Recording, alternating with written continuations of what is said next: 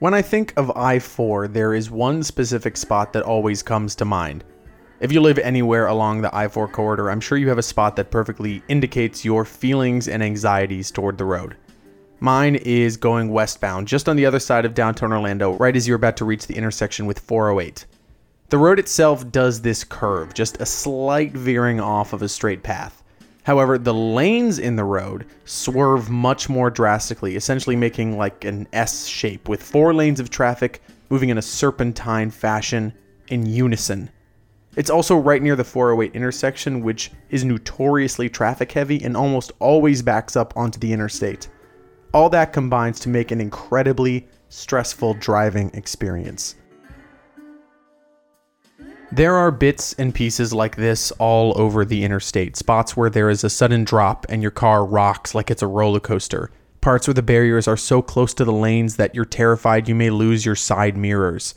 The intersection where Celebration exits westbound is always a slowdown. Just before Tampa, if you're in the left lane going either way, there are these bumps in the road that, if you're unaware of their presence, just give you this impression that you are literally driving off of the road. Traffic and backups appear out of nowhere for seemingly no reason, and worst of all, if you're driving home late at night, some exits are just closed with no warning, forcing you to reroute. In fact, the whole interstate is going under this massive rerouting known as the I-4 Ultimate Project. The project is chopping and screwing the highway, adding new lanes, removing old ramps, adding new entrances, and fundamentally reshaping the focal corridor of Central Florida. For many, it's a nightmare living inside of this construction zone. For others, and for the Floridians of the mid-20th century, I-4 was hope. Potentially this lifeline for all of Florida and beyond. I'm Nick D'Alessandro, and this is Wait 5 Minutes, the Floridian podcast. It's the 30th episode, and it's time for a deep dive into Florida's iconic highway and the secrets hiding below the asphalt. I've been reading a fantastic book called Backroads of Paradise, A Journey to Rediscover Old Florida by Kathy Salastri. In it, Salastri travels along the smaller historic roadways of Florida to reconnect with the little hamlets and the mixed-up histories along our peninsula. She seeks to step away from the strip malls and the overbuilt spots, and instead she seeks to, quote, remain forever in search of that secret backwoods state with its sun-bleached roadside shacks, end quote. I like that. Salastri hops in her car and drives along old routes, reflecting on her own memories and histories of the places she finds. She even spends a little time discussing my favorite topic, Skunk Ape. It is a warm book, nostalgic for places that have long gone past, and celebrates how memory can be reflected in reality. For me, I don't need to travel anywhere in order to find I-4. I can literally see I-4 from my bedroom window. I am looking at it as I speak to you right now. I've been driving it my whole life and have traveled the length of it more times than I can count. It's the type of thing that is so familiar that you almost forget that it is a thing, like a historical thing or a thing that others aren't familiar with. That's one of the weirdest parts of I-4. I-4 can be so bad, but if you're so familiar with it, you forget that others don't have roads just as insane as this one. I'll never forget the first time that I myself drove on it, clinging to the right lane, shouting at every panicked moment, and eventually getting off at the literal next exit. Nowadays, a drive to Tampa is cake.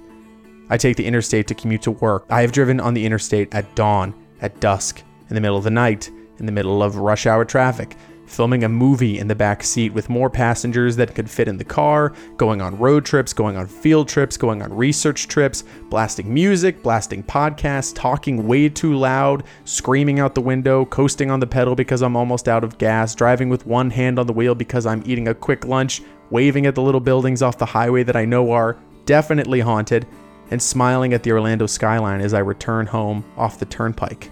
I know this road. I know it. So to spare myself the additional irritation, I didn't follow Salastri's lead this time. I did not drive the length of I-4 just for this podcast. I hope that you can forgive me.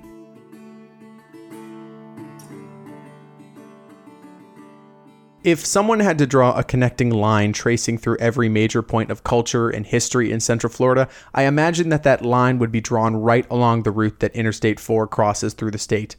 Generally, it is defined as an east-west expressway, but the route is actually more diagonal, following a northeastern path as it connects the Gulf of Mexico to the Atlantic Ocean. It begins in Tampa at a junction with Interstate 275, and the exits begin counting up approximately 133 miles through Lakeland, Orlando, Sanford, and ending at Daytona Beach. It moves past historic cities like Eatonville and DeLand, past ecological treasures like the Green Swamp and Blue Springs State Park, past tourist attractions like Universal, SeaWorld, and Disney. There's these little exits and rest stops that pepper the roadway with bright flashy signs inviting you to stop and stay a while.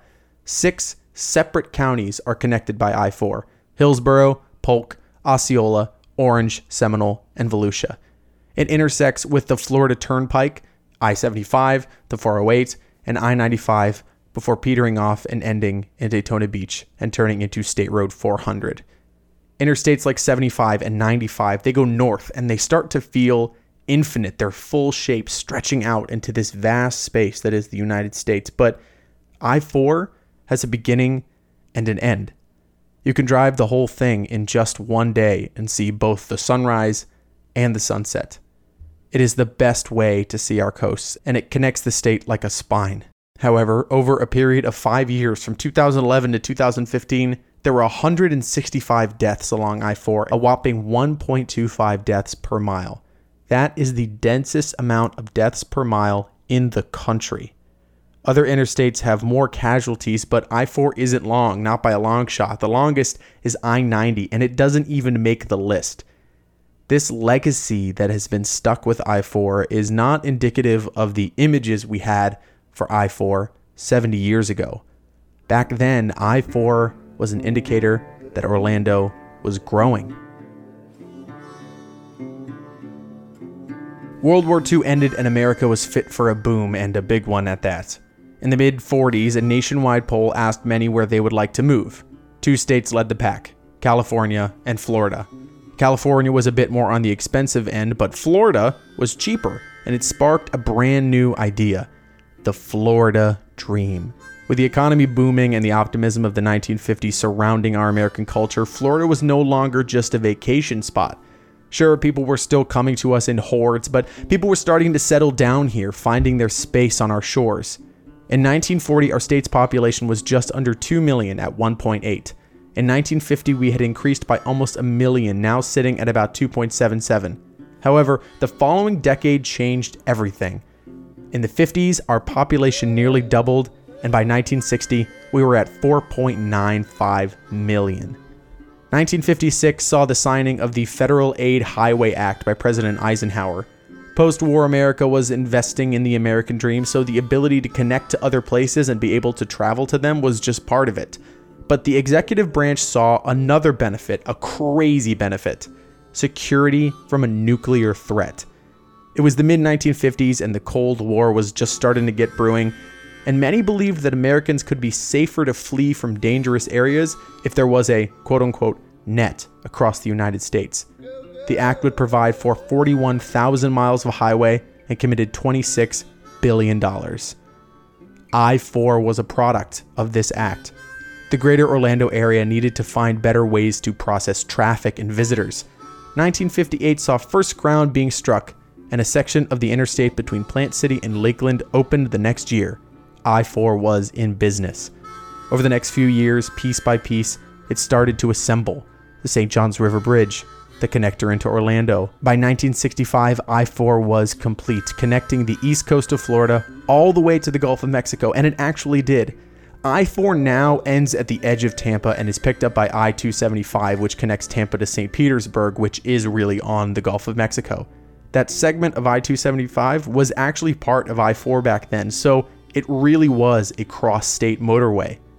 When I-75 expanded south, there was a reshuffling of the routes, and the official ending of I-4 fell at its current location. That means that our central means of transit has been exactly where it is for almost 55 years. When it was built, it was met with some controversy, as most things like this are, saying that a massive road would carve through their neighborhoods, effectively cutting some in half. This was much more common in cities up north, where a large outcry from citizens stopped construction in its tracks. Here, however, countless cities in Orlando were split in half, some with no exits, and the outcry was minimal. So they were affected by the highway but had no immediate access to the highway. This was the blessing and the curse of industrial development here, but for others, there was a concern that the construction would stomp on significant history of Central Florida. One legend, and one of my favorite legends, suggests that history may still be fighting back.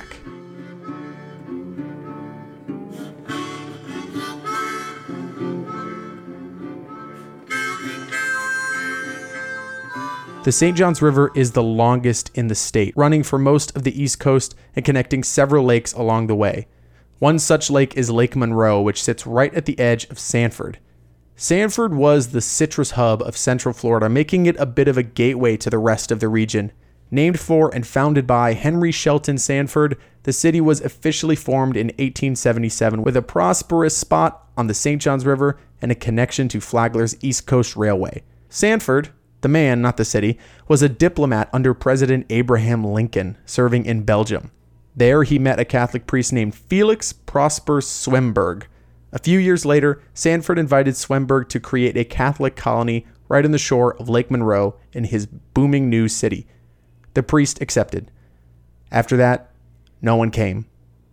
As far as we know, only a small German family of 4 arrived at the Monroe St. Joseph's colony. By the late 1880s, yellow fever was sweeping through the state, killing thousands and effectively wiping out whole cities. Key West and Jacksonville still bear the scars of this epidemic. The little Catholic colony in Sanford didn't even stand a chance. The priest took ill and died in November of 1887 while traveling south to administer aid, and the rest of his colony, his little family of 4, passed as well. They were buried on the grounds of their Florida homestead. Sanford himself died a few years later, and the citrus freezes of the early 1890s crippled the town of Sanford for many years to come.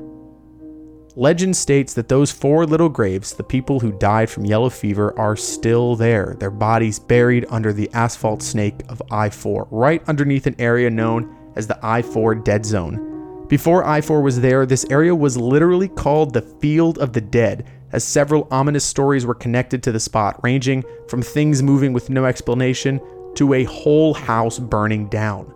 Since I-4 was built, some reports shared that over 1,000 accidents occurred in this spot, with some reports saying nearly 2,000 accidents. Some stories say that if you're driving at just the right time, in the middle of the night, you may see spirits standing on the side of the road asking for a ride, or your phone or your radio may suddenly lose signal, and you will feel the presence of those who were lost to yellow fever over a century ago. Now let me tell you, I can actually attest to this story, and I'm not kidding. Driving home from the East Coast one night a few years ago, I was driving through Sanford and I hit the bridge where the spirits supposedly haunt passersby. I'd been driving the car at the time for close to 4 years, and I'd never had any radio problems.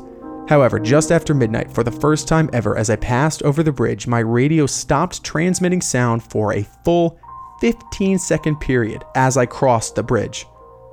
That had never, ever happened before, not even for an instant. I won't make any assumptions or provide any explanations, but I will say that I freaked out for about a week after that, and am freaking out a little bit right now. Regardless, no matter what you believe, there very well may be something below the bridge there. Forgotten souls with forgotten names, just trying to reach out.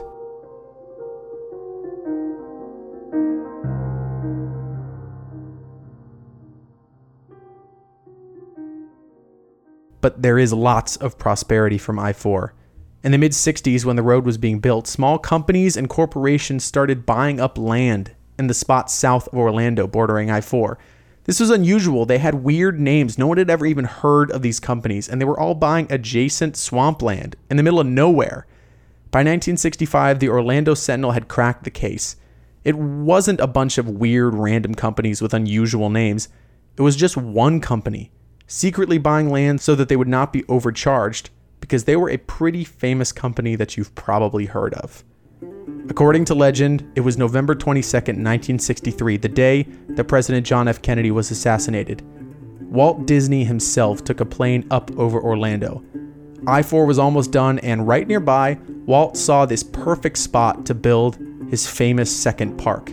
He had been searching across the country for his next spot, looking at St. Louis, New Orleans, and even Palm Beach in Florida, but this flight along the I-4 corridor revealed the ideal spot.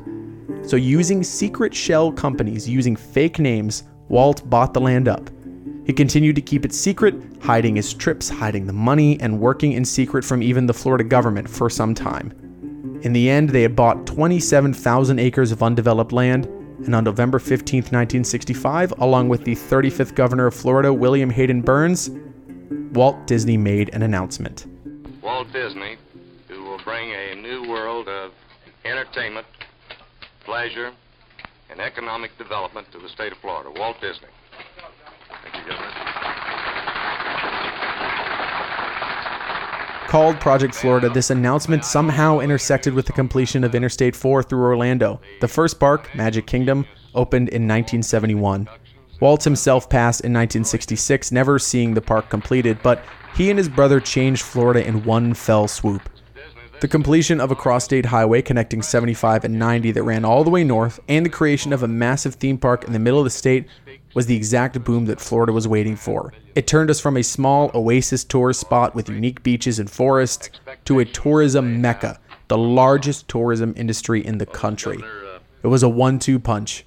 Magic Kingdom, that first park, is the world's most visited theme park to this day, and all 4 parks combined have close to 56 million visitors per year. From 2008 to 2017, the total attendance was 1.35 billion, and nearly everyone gets there via our little interstate. To accommodate these tourists and the fact that Orlando is one of the top 10 cities in the country experiencing a massive population boom, I-4 needs a facelift. This facelift is called I-4 Ultimate and costs a whopping $2.3 billion and covers 21 miles of construction. Not all of I-4 is being renovated, it should be noted. It's really only the mess of Greater Orlando, which features countless piles of dirt from construction, uneven lanes, and roads disappearing literally overnight. This is not an easy task. It's a road, and it's a road that thousands upon thousands rely on every single day. If you've driven the road in the past few years, you've certainly noticed that sections are fundamentally changing. There are segments where whole new parts of the highway are being built as you're driving. Just north of Orlando, and a route I travel constantly, there is an express exitway that connects 4 or 5 different exits, Fairbanks and Princeton and Lee. If you miss getting onto that express route, you miss all of those exits. If you don't get on at the beginning, the whole thing passes you by. Additionally, they're slowly constructing these express lanes, and that's express lane with a capital E and L. You will pay an additional toll and you would get to bypass local traffic. There are also plans to add these aesthetic elements, adding colorful pylons at overpasses and painting the names of cities in bold letters as you pass under. It's ambitious, to say the least. You can see construction equipment you have never seen before in your life, such as this massive hole driller that raises this huge metal drill in the air and swings it back down to pound down a hole. If you live near the interstate, that's that loud, persistent clanging that you hear in the middle of the day. I have literally had sparks hit the roof of my car as welders work on projects overhead. Change is hard, and this is a lot of change, but this is ridiculous.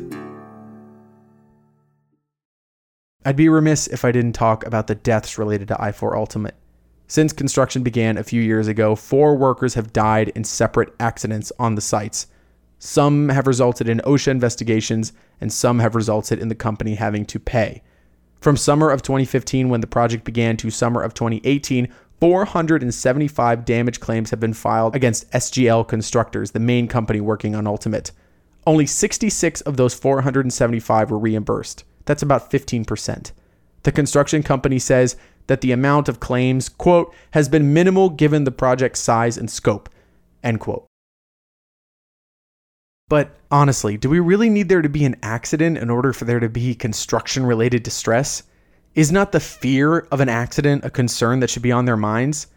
I love driving. I genuinely do it for fun, as strange as that may seem. But every time I hit the sudden swerve or encounter traffic in the tight confines of North Orlando, or miss my exit because the roads have suddenly changed, or 40 minutes are added to my travel because a random accident has blocked up the already clogged roads, isn't that distress? Isn't that a significant impact?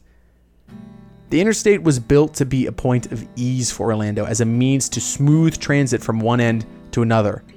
On the other sides of Orlando, approaching Daytona to the east or Tampa to the west, transit gets way easier, but Orlando is like this sticking point, like quicksand, pulling you in the more you resist. We're better than that.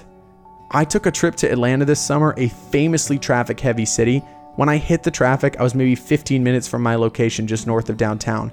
It was a Friday evening, so those 15 minutes turned into an hour. But every other trip through downtown was easy, almost shockingly easy.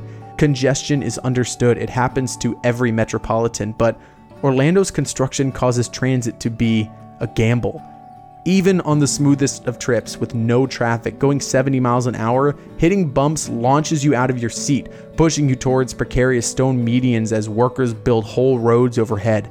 The project was expected to be completed by 2021, but it was just pushed 8 months further, and very well may be pushed again.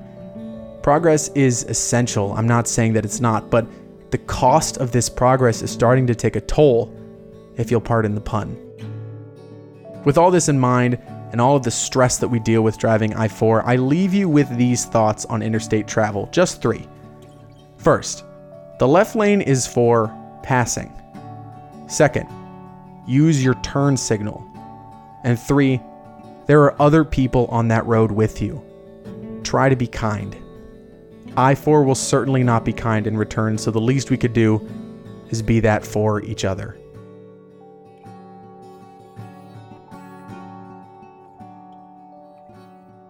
Thank you so much for listening to this episode of Wait 5 Minutes, the Floridian podcast. If you enjoyed this episode, please consider leaving it a rating or a review. It really means the world to me, and little shows like this one grow when it gets more ratings. It only takes a second, and I cannot tell you how much it means to me. If you want to reach out to me, you can find me at Wait 5 Minutes Podcast on Instagram or at Wait 5 Minutes on Twitter. The links for that will be in the description below. If you have an idea for an episode, you can reach me at wait5minutespodcast@gmail.com. I'm very excited to hear from you. We're on Spotify now. You can listen to us on Apple Podcasts. You can listen to us on our Wait 5 Minutes website, or you can listen on Spotify, which is an awesome new thing. If you haven't done that and Spotify might be an easier app for you, please feel free to look it up. I'm very excited for the show to continue growing. Next week, there will be 2 episodes of Wait 5 Minutes. One on Tuesday for Tallahassee Tuesday, where I will be breaking down the difference between public and private education and what exactly a private school voucher is. Then on Friday, I'll be telling you about the leatherback turtles, which are currently undergoing their nesting season. All of the links that were used in the research can be found in the description below, along with all of the titles from Lobo Loco as well. Please consider sharing this show with a friend. I really hope that you are enjoying it and want to continue sharing these stories as much as I do. Until Tuesday, I'm Nick D'Alessandro. This has been Wait 5 Minutes. Be good to yourself, be good to others, and drink more water.